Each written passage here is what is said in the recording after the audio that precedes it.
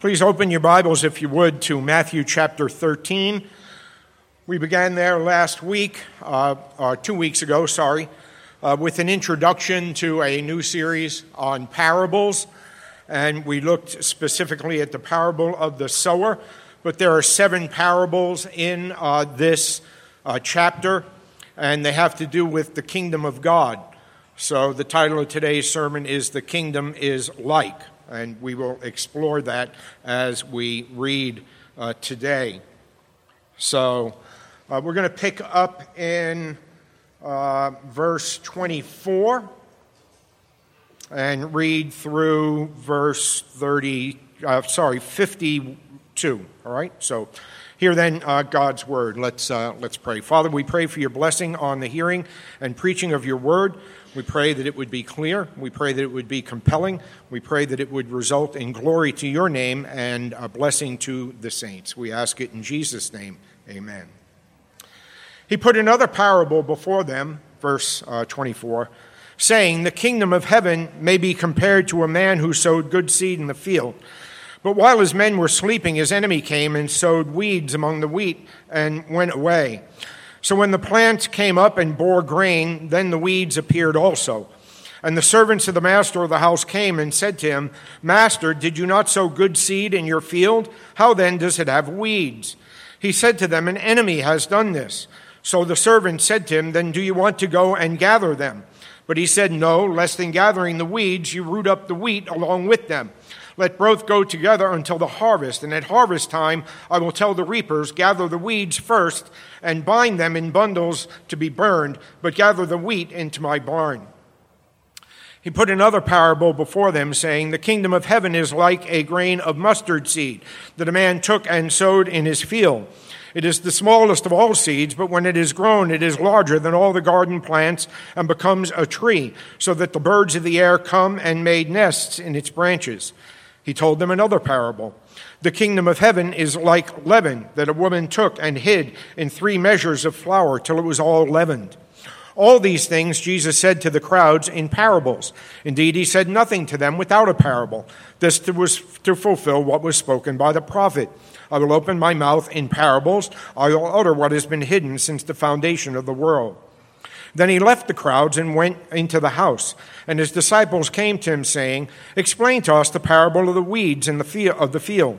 He answered, 'The one who sows the good seed is the Son of Man. The field is the world, and the good seed is the sons of the kingdom. The weeds are the sons of the evil one, and the enemy who sowed them is the devil. The harvest is the close of the age, and the reapers are angels. Just as the weeds are gathered and burned with fire, so will it be at the close of the age. The Son of Man will send his angels, and they will gather out of his kingdom all causes of sin and all lawbreakers, and throw them into the fiery furnace. In that place there will be weeping and gnashing of teeth. Then the righteous will shine like the sun in the kingdom of their Father. He who has ears, let him hear. The kingdom of heaven is like treasure hidden in a field, which a man found and covered up. Then in his joy he goes and sees all that he has and buys that field. Again, the kingdom of heaven is like a merchant in search of fine pearls, who on finding one pearl of great value went and sold all that he had and bought it. Again, the kingdom of heaven is like a net that was thrown into the sea and gathered fish of every kind.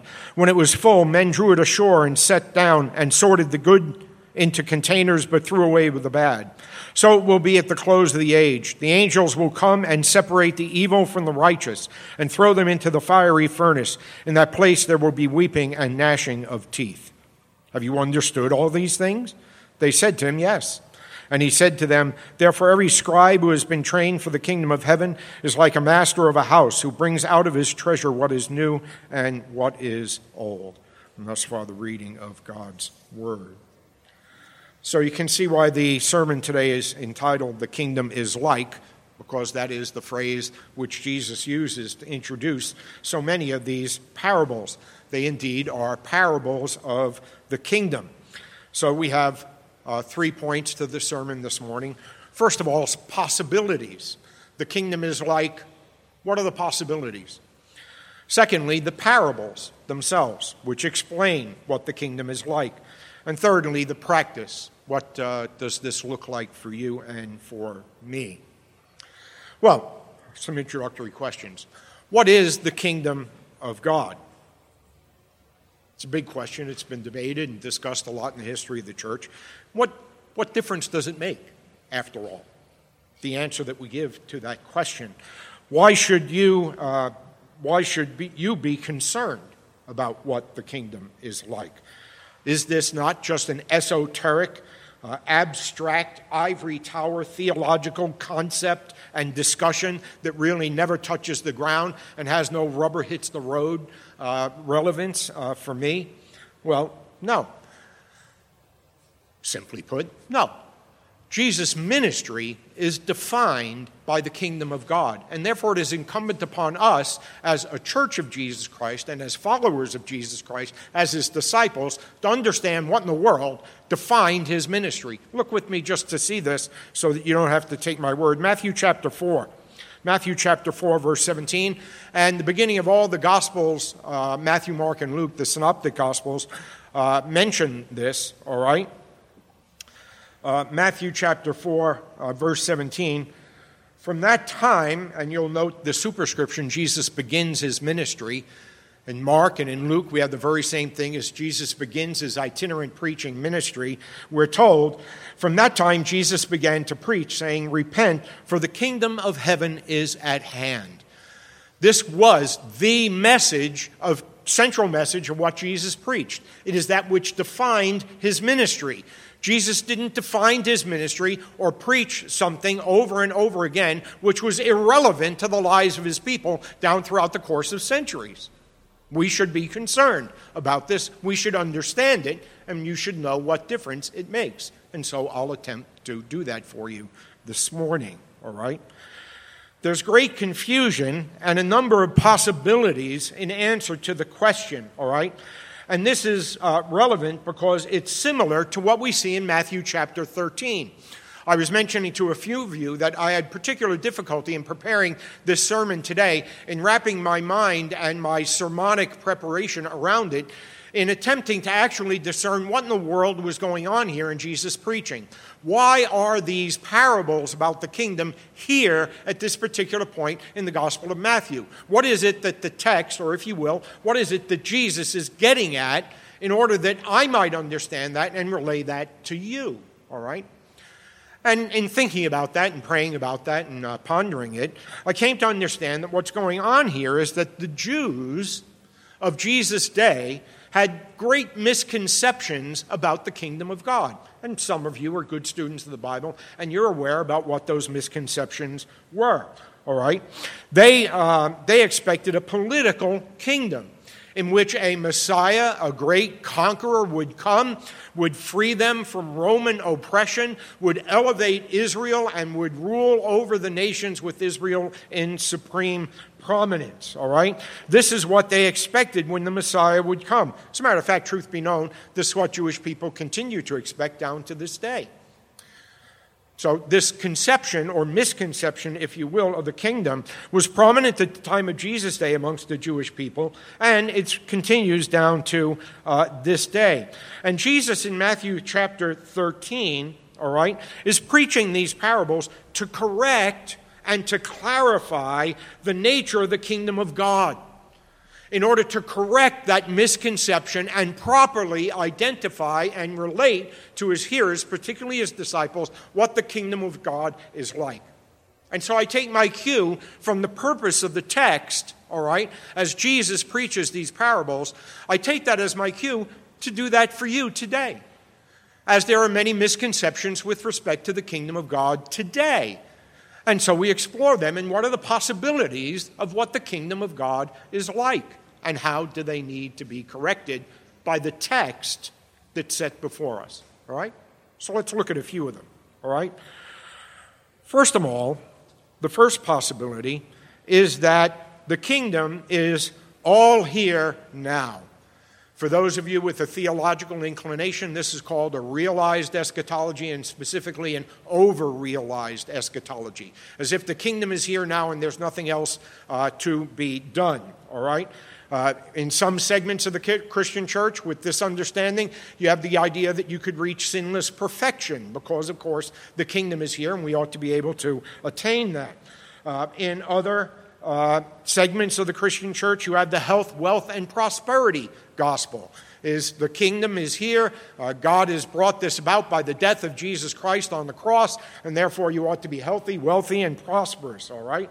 Or in particularly liberal churches, all right, with this eschatological perspective of the kingdom of God, they see a utopia is to be on earth. This is the root of a social gospel understanding amongst liberal churches. We ought to be moving for the good of society, right? The brotherhood of man, the fatherhood of God, and the neighborhood of Boston. We want to have all these good things, right? And society should be a utopia on earth. And so the church is engaged in social projects and do-goodism in one area or another in order to bring about the kingdom on earth or to bring about this utopian understanding. All right? The kingdom is all here now, okay? An over-realized eschatology. But look at the text, all right? Let's correct that misunderstanding with what Jesus teaches us. Look at verse 30, for example, all right? Gather the weeds first and bind them in bundles to be burned, all right? But gather the wheat into my barn. The end is not yet. Look at verse 32, all right? It is this, concerning the kingdom, it is the smallest of all seeds, but when it is grown, it is larger than all the garden plants and becomes a tree. That is, it's not all here now. It has growth that has to undergo from between then and some point in the future. Look at verse 33. Same thing, all right? The kingdom of heaven is like leaven that a woman took and hid in 3 measures of flour until it was all leavened. That is, it's growing. It's not all here now. Same thing in verse 40, all right? Just as the weeds are gathered and burned with fire, so will it be at the close of the age. Jesus says these things not of now, when he's speaking, or in the intervening period. He says there are things that are to happen at the close of the age, in the future, all right? So it's not all here now. Those people who think that are understanding a misconception of the kingdom. Secondly, another mistake that people make with the misconception of the kingdom is that the kingdom is all future. It is not here now. Again, those of you that are theologically inclined, and you'll pardon my digression into some theological terminology, this is the prevalent and predominant theological perspective in the North American church. It is dispensationalism. The idea is that Jesus came preaching the kingdom. They get it right. But the Jews rejected it, so God went into plan B, which was the church. And when Jesus returns, he'll establish his kingdom at some point in the future. And it's then that we will see a messianic age. We will see Israel elevated above the nations. The church will be raptured to heaven, and Messiah will reign from his throne in Jerusalem. That's all in the future. All right? So another misconception, though, all right? Look at verses 31 and 32. 31 and 32. The kingdom of heaven is like a grain of mustard seed that a man took and sowed in his field. It's the smallest of all seeds, but when it is grown, it's larger than all the garden plants. There's a period of growth now, all right? The seed is planted now, and it grows for a period of time. It's not all future. And there are many other things we could look at, but that's kind of a theological digression that I don't want to go down that path at the moment. Suffice it to say that it's a misconception amongst North American Christians that is in need of correction. The kingdom is not all future. The kingdom is here now, and yet it awaits consummation in the future. Third, that the kingdom somehow is political, all right? That the kingdom somehow is political. Now, don't misunderstand me. The Bible is a political document, and Jesus was a political king, and the Bible has much to say about politics, but his kingdom is not a political kingdom, all right? Some segments of the Christian church, if Christians can master state power, then they will usher in the kingdom, but some of the parables teach that it's not political in nature, all right? So it has political implications, but the kingdom is not political in nature. Fourthly, and this is perhaps the most prevalent possible misconception of the kingdom, is that the kingdom equals the church, and only the church. So that the reign of Jesus Christ is acknowledged as present. Jesus Christ is Lord now. His kingdom is now, but it is confined to the walls of the church and the lives of Christian people. All right? This is a very serious mistake. All right? It's one that has traction in the history of the Christian church, to be sure. It's not unknown, but it is mistaken. It's a misconception. All right? Look at verse 38. All right? Significantly, Jesus says, the field is the world. It's not the church. It's the world. Okay? It is not confined to the church. He's talking about what's going on in the world. All right? Or, look, if you will, you cannot identify the kingdom with the church and make sense out of all that is said in the New Testament. For example, the Lord's Prayer, which we go through in our 1030 service, we're taught to pray, thy kingdom come. We're not praying for the church to come. We're praying for the kingdom to come, right? Or think, for example, Jesus saying, you must receive the kingdom like a little child. By that, he doesn't mean you must receive the church like a little child, right? Or when Jesus says in Matthew chapter 6, we looked at it at 10:30, seek first the kingdom and its righteousness. He's not saying seek first the church, all right? Also, look at verses 31 and 33. Again, the kingdom of heaven is like a grain of mustard seed, or it's like like leaven, all right? That is, Jesus says the kingdom is qualitatively and quantitatively all of life, all right? The kingdom of God encompasses the entirety of life. It cannot be confined to the walls of the church, nor can it be confined to the lives of Christians. You don't become non-Christians when you leave the church and go back to work in the world. Professor Mark Beach, who was Pastor Dan's professor at Mid-America Reformed Seminary, wrote a series of articles on the kingdom of God. If you want them, ask me and I will get them to you, a number of years ago. And he had this to say with respect to this idea of confining the kingdom to the church. He said, Christians do not unbind themselves or disunite themselves from their Redeemer when they leave church on Sunday and go to work on Monday. They do not unanoint themselves or de-Christianize themselves when they engage in the wider, diverse affairs of life, being a plumber, studying philosophy, going for workouts, writing an English paper, selling paint. Truly, Christ's claims on believers bring implications to their calling in the world. Christ's work of redemption is not fenced off from the wider cultural affairs of life. It knows no boundary markers declaring the Lord Jesus Christ has no authority here. No signs may properly be erected in front of a school or a business or any other valid piece of the creation that announces Christ the Redeemer has no claims here. You're entering a no-Christ zone, a sector outside his jurisdiction. I hope that all of you would agree that such a notion would be folly. No, the kingdom cannot be identified with, confined to the four walls of the church or to the lives of Christians. The kingdom encompasses the world. It encompasses all of life. And we'll look at that more in a moment, all right? Christ is cosmic Lord specifically because he is cosmic Savior. This ought to be apparent to anybody who is familiar with the words of the Great Commission. The resurrected Jesus, having been crucified for the sins of his people, risen from the dead on the third day on the occasion of his ascension, which is his coronation, where he is crowned King of Kings and Lord of Lords, he declares all authority in heaven and on earth is mine.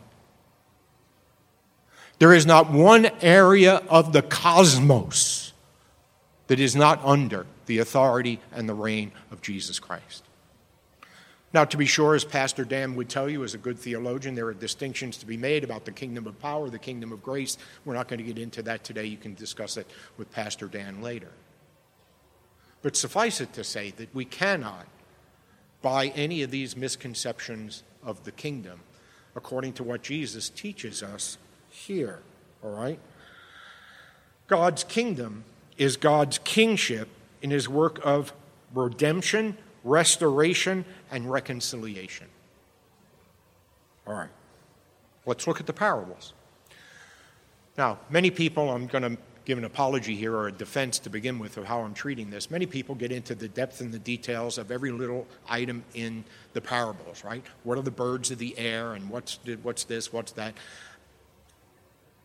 Most of that is just insignificant, all right? It misses the point of the parable. So let me focus on the main points, all right, without getting into the details of every single parable in the entirety of this chapter. The parables have three themes in common, all right? The parables which we read here have three themes in common. 1, growth. 2, judgment. And 3, gain. Growth, judgment, and gain. That's what these parables are relating to us as their hearers, all right? Let's deal with them in that order. First of all, growth, all right? Verse 31, verse 33, the mustard seed and the leaven, all right? The kingdom grows, all right? The kingdom grows. The kingdom is already present. Jesus came to inaugurate his kingdom. It was the central theme of his preaching. He says the kingdom is at hand. It is present now. It is present as a result of his birth, his life, his death, his resurrection, and his ascension, his coronation, right? All right? So the kingdom is now, all right? And yet it is not fully realized. There is something yet to come, all right? So the present is now, and yet it is not fully yet. It is present, but it is not consummated. It is here, but it is not fully realized, if we were to use that term, all right? There is something that awaits his return, okay? So it doesn't wait for him to return to establish his kingdom, to inaugurate his kingdom. That's already happened. But when he comes back, he will consummate that kingdom. He will bring it to conclusion. And there will be a new heavens and a new earth wherein righteousness dwells. All right?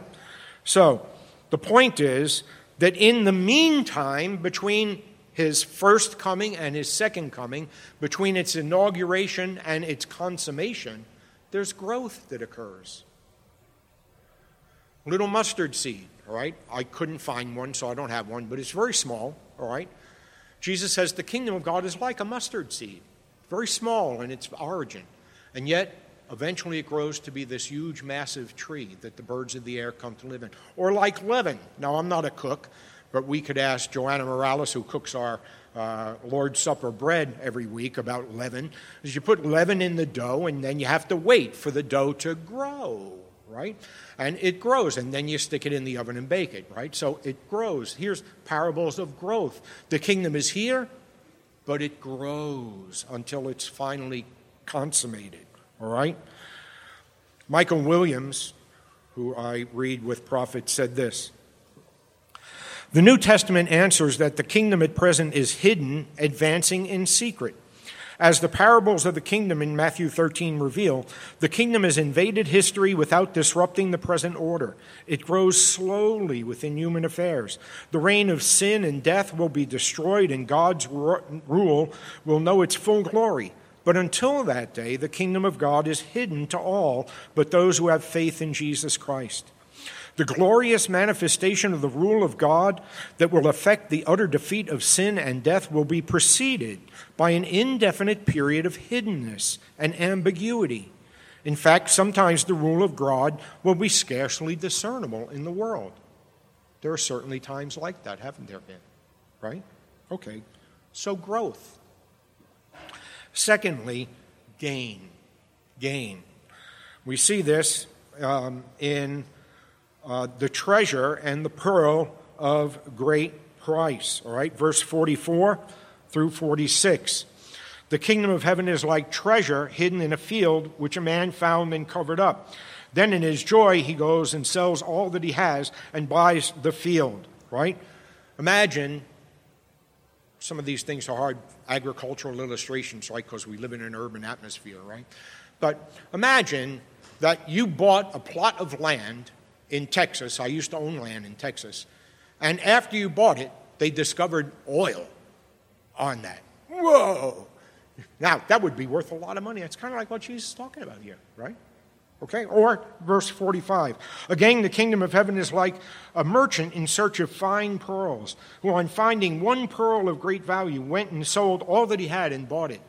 I used to work in the Persian Gulf as a diver, and I actually worked with divers who began the company that I worked with as pearl divers.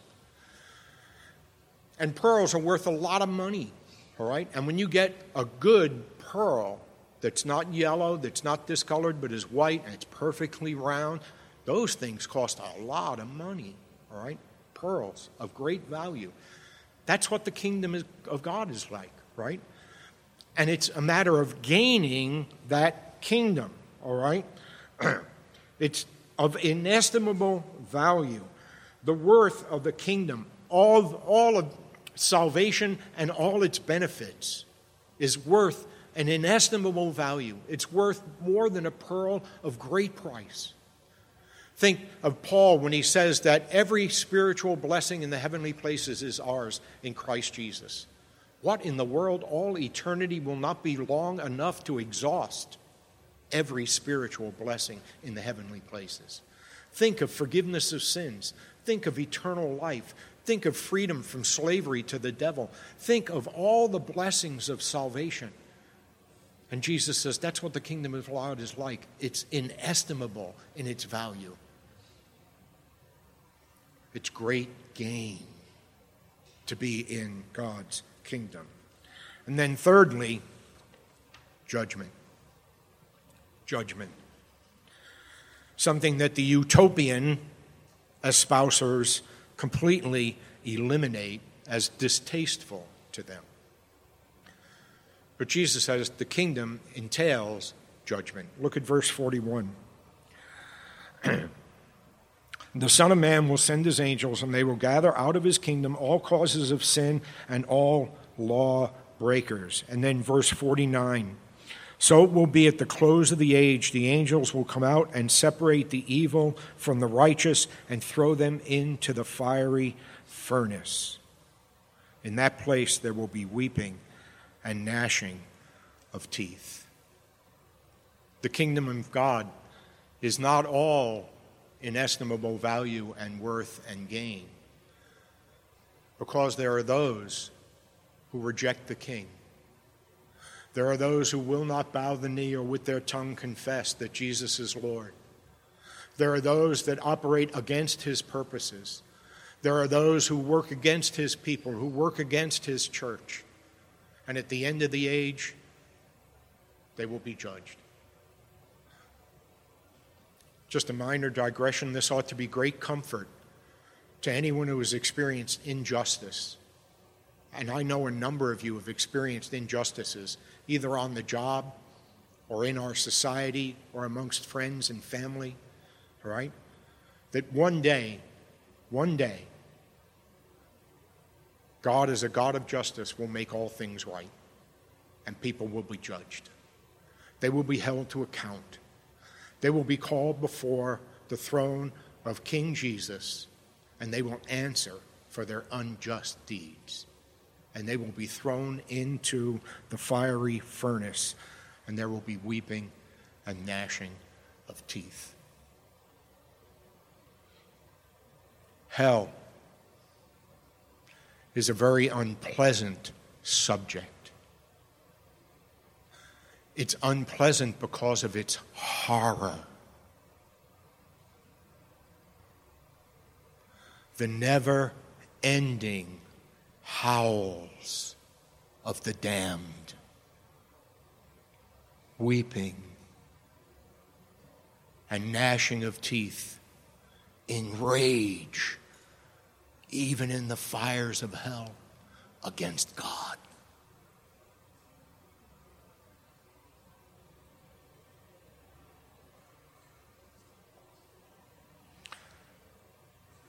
Well, what about the practice? What difference does this make?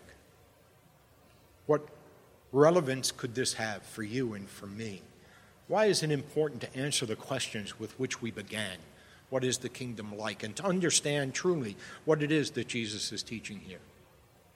Well, let's just reflect on the three parabolic themes, all right, of judgment, growth, and gain.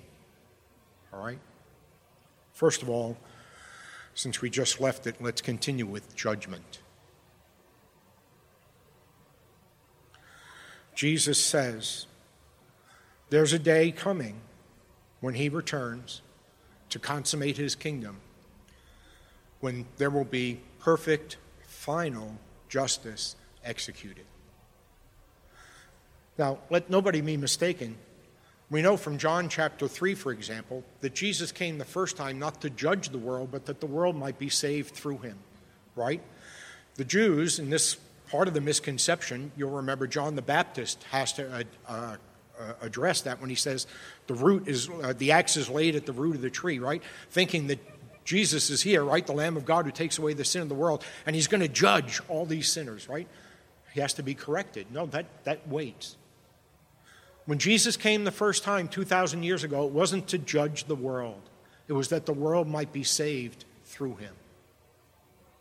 He came to bring sinners to repentance. He came that those who deserve hell, those who are worthy of God's perfect justice being executed upon them for their sins, right? They deserve the horrors of hell. But that's not why Jesus came the first time.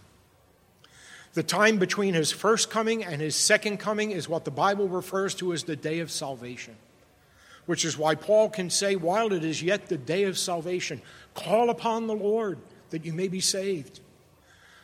Call upon Jesus Christ. Jesus Christ came and he said, come unto me, all you who are weary and heavy laden, and you will find rest and you will find peace for your souls. I have come for this purpose. Isaiah says, look unto me, all ye the ends of the earth, and be ye saved. Peter says, you wonder why? You wonder why there's this period of waiting, then you cry out in mockery, where is this day that you speak of? Where is this day of the Lord? And Peter says, God is not like you. He desires that none should perish, but that all might come to repentance. And he has set a day, yes, a day of consummation, a day of judgment. But until then, now it is the day of salvation. Repent, turn from your sins, turn to the Lord, look to him, be forgiven. And if any in the hearing of my voice have not yet done that, now is the time. Now. I remember when I was young, and I said, yeah, religion's for old people. Used to go to church, it was filled with old ladies. Yeah, I was raised religious. I'll get religious when I get old. When I get near to dying, maybe I'll get religious. Maybe you're sitting here and saying the same thing.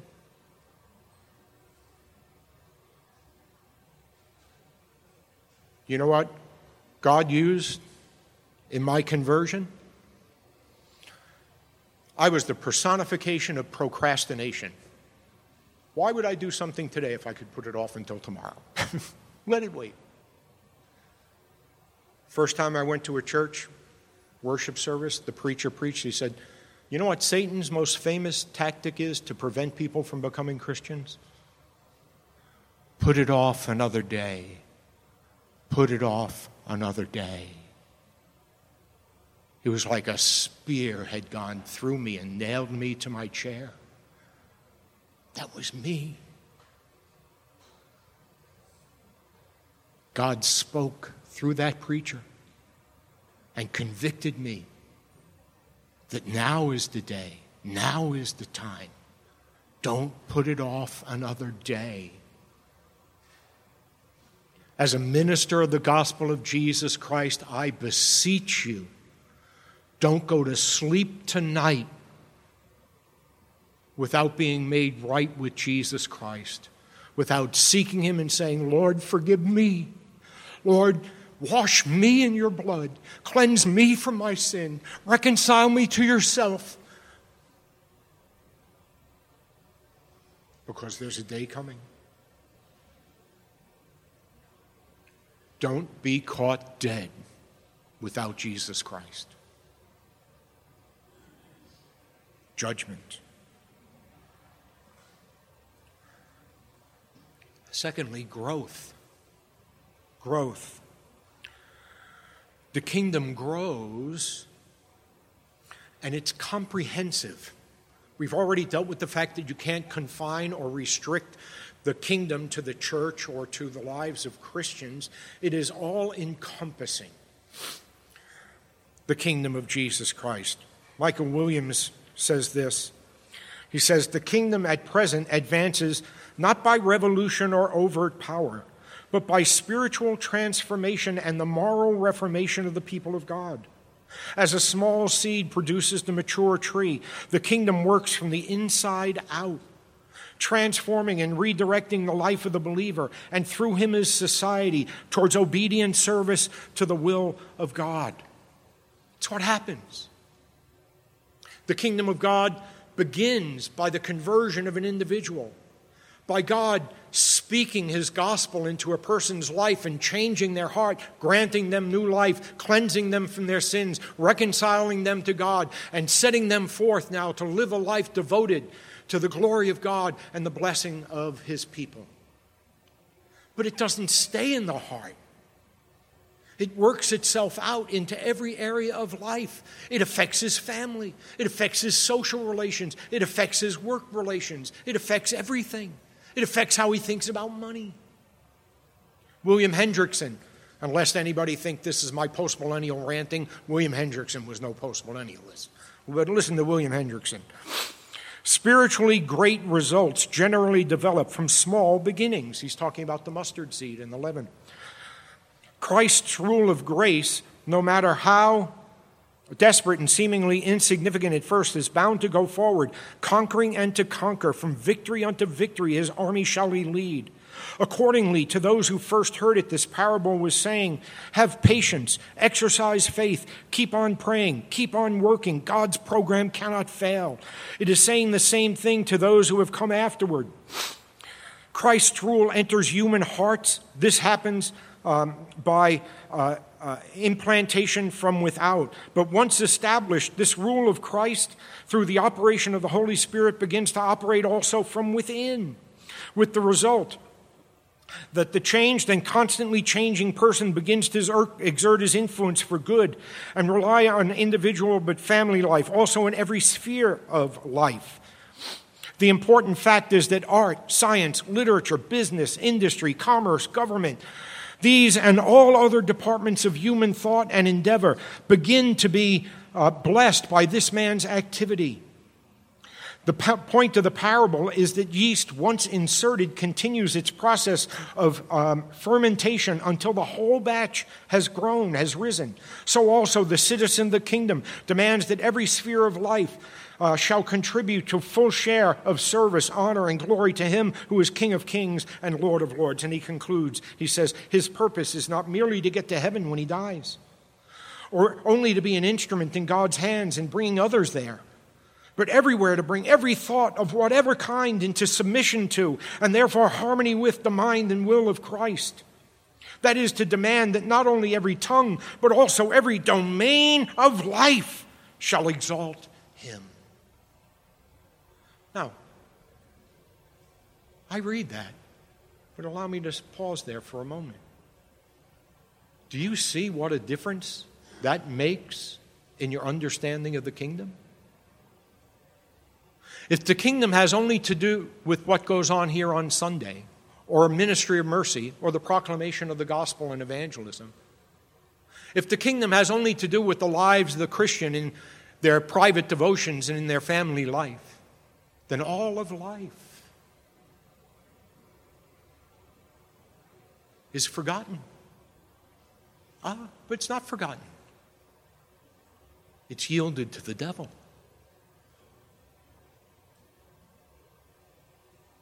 No, this makes an enormous difference in how you live.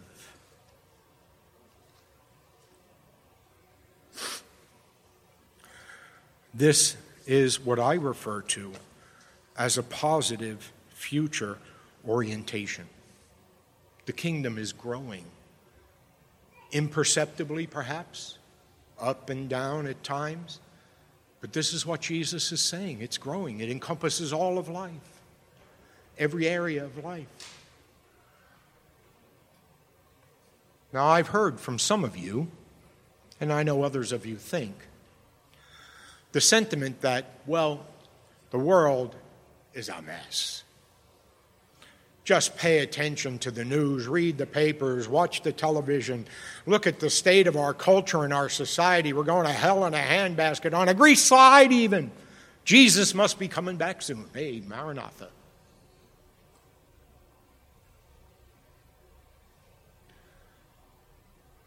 Not if what Jesus says here is true. Now, look, it's within the broad. If Jesus wants to come back tomorrow, that's his prerogative. All right, fine. But Jesus says the kingdom is growing. It's going to grow and grow and grow and grow and grow. It's an important lesson here, all right? Listen to me. Judge the news by the Bible. Don't judge the Bible by the news. Don't read the New York Post or the New York Times, whatever your particular inclination is.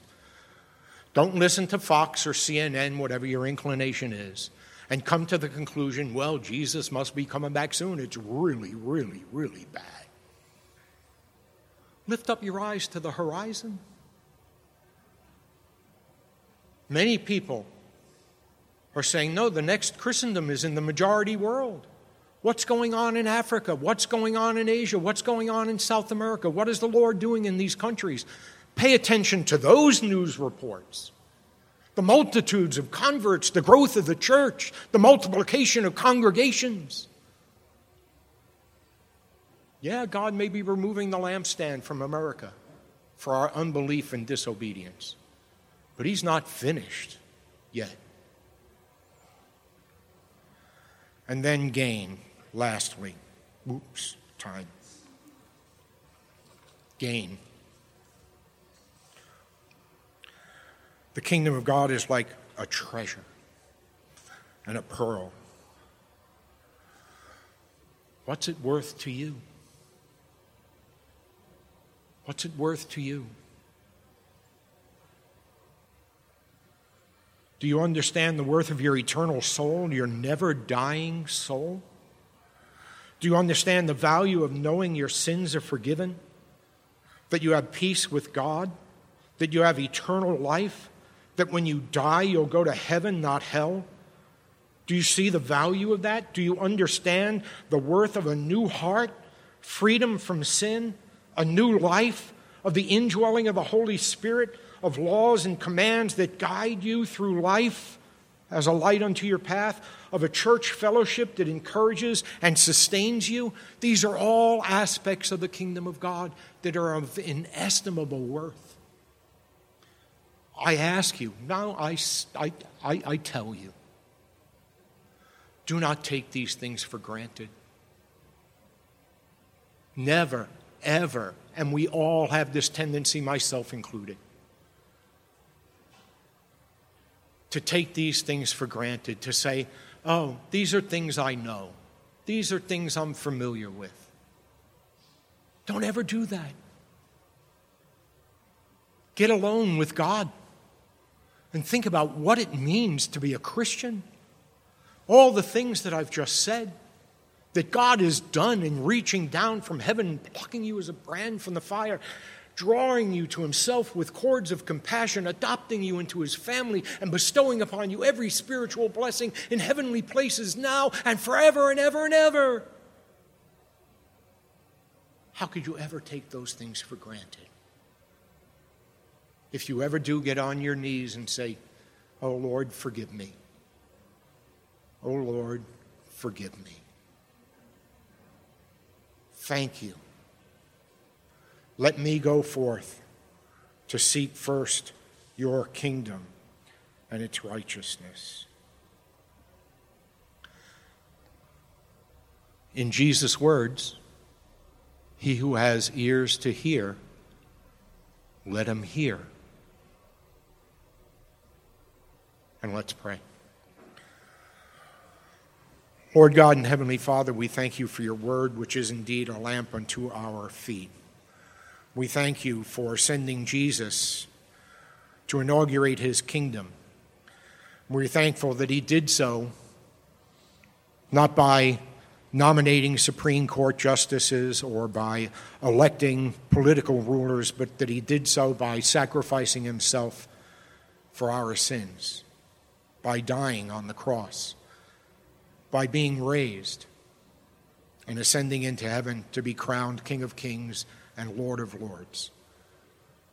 We long that every heart confess that very fact. Help us to live it out in our daily lives, we ask. In Jesus' name and for his sake, amen and amen.